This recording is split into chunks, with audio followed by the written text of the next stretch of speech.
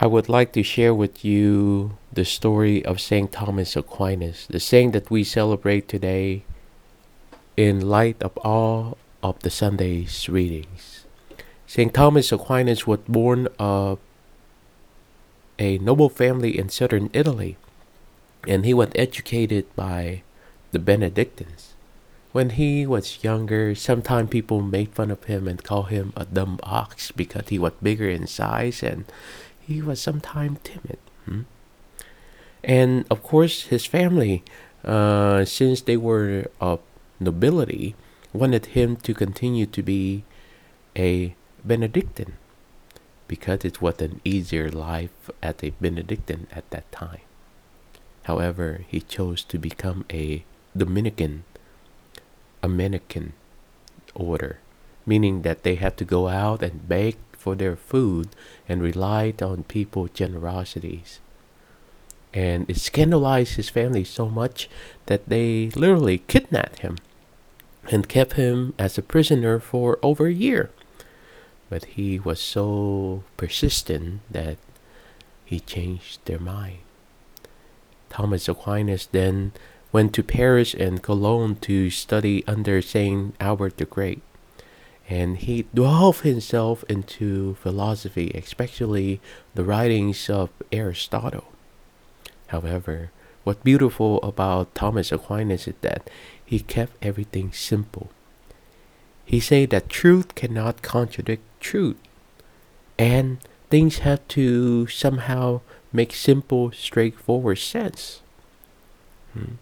He kept everything simple, and that simplicity of heart ultimately led him toward one day after celebrating Mass. He had a vision of the grandeur of heaven, and from that day on he stopped because he said that his writings were like straw in comparison to the reality of heaven itself. Thomas Aquinas, people said, was so smart that he had multiple scribes writing his thoughts at all times.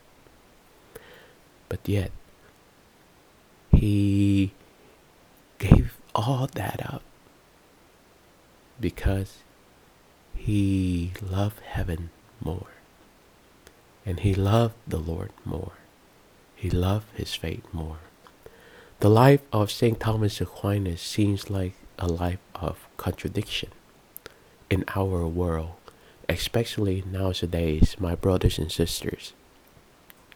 I have seen so many Catholic celebrity priests, preachers, or personalities, as well as many televangelists who continue to say, "Trust me, follow me. I have the truth. I teach the truth." And then I think in following those cult personalities, as I call them, we have doubt in God's goodness, and we complicate the church. We have lose trust in the church. So does all of that make people depending on those personalities, those people, or depending on God and the grace that has existed throughout the years in the church? Division is easy to make because Satan loves division. And he sometimes uses our pride to cause all those divisions because we ultimately want to rely on humanity, idolize someone instead of trusting in God and have that simplicity of heart. St. Thomas Aquinas was smart, but he was also humble. Humble enough to recognize that his whole life was about the holy sacrifice of the Mass, yearning for God, desiring God, and everything he wrote was for the glory of God and not his own glory. Nowadays, it seems that people are so worried about glorifying themselves instead of glorifying God and seeking God's will. Today's first reading from the prophet Zephaniah reminds us that God desires a humble people. Before the Babylonian exile, as we read in the Old Testament, people tend to equate materialistic prosperity with divine blessing. So those who prosper did so because of the Lord's blessing, and those who did not must be in some way evil or blameworthy.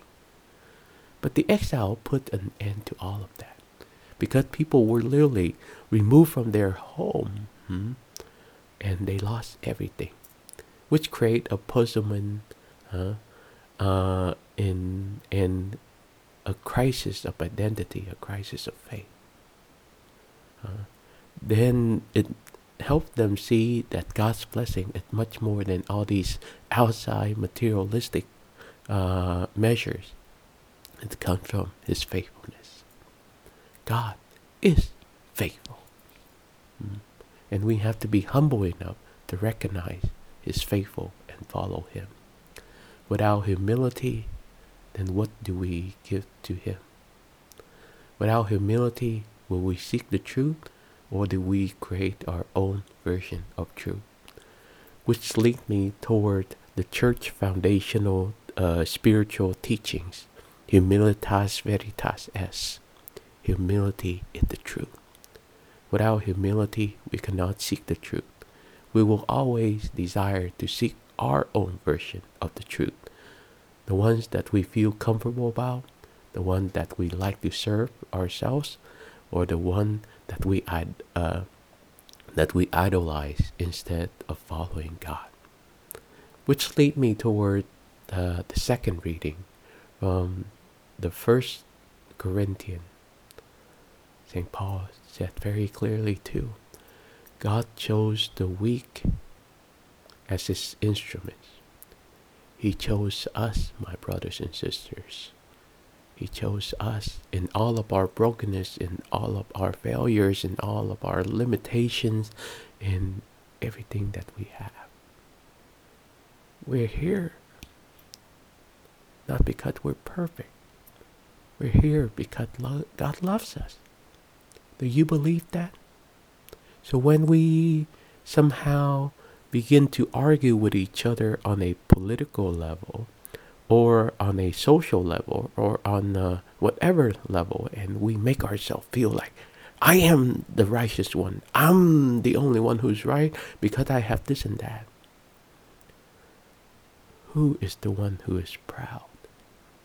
Who is the one who is prideful? Who is the one that making up things so that people think that we have it all? We can lie to other people, but we cannot lie to God. That's why humility is truth, because we have to be humble enough to recognize that we are only His instruments. We're not the end all in all. If we make other people rely on us, or we chase after other people instead of relying on God, then think over it again, my brothers and sisters. Who are we worshiping? Who are we following? Who are we loving? The Beatitudes today in the Gospel reading remind us very clearly. One of my spiritual directors tell me very clearly, the Beatitudes are the attitudes that Jesus have taught us. The attitude of Jesus, He taught us so that we can be His own disciples. Who would want to be poor in spirit? Who would want to mourn? Who would want to be meek? Who would want to be merciful? Who would want to be clean of heart? Who want to be peacemakers? Who want to be persecuted for the sake of righteousness? Who want to hunger and thirst for righteousness? Who would like to bear insult and persecutions? All of those things seem to be contradictory to our human nature, which is selfish, broken, and only like the things of this world.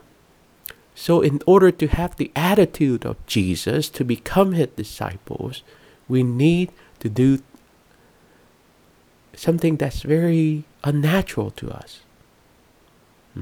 By relying on his supernatural grace. We can only be Jesus' disciples when we rely on him. To go beyond our natural desires, to put ourselves first, to praise ourselves or other people in order to follow him. That's only possible by his grace, which is supernatural. My brothers and sisters, the Beatitudes are to be lived by each and every one of us.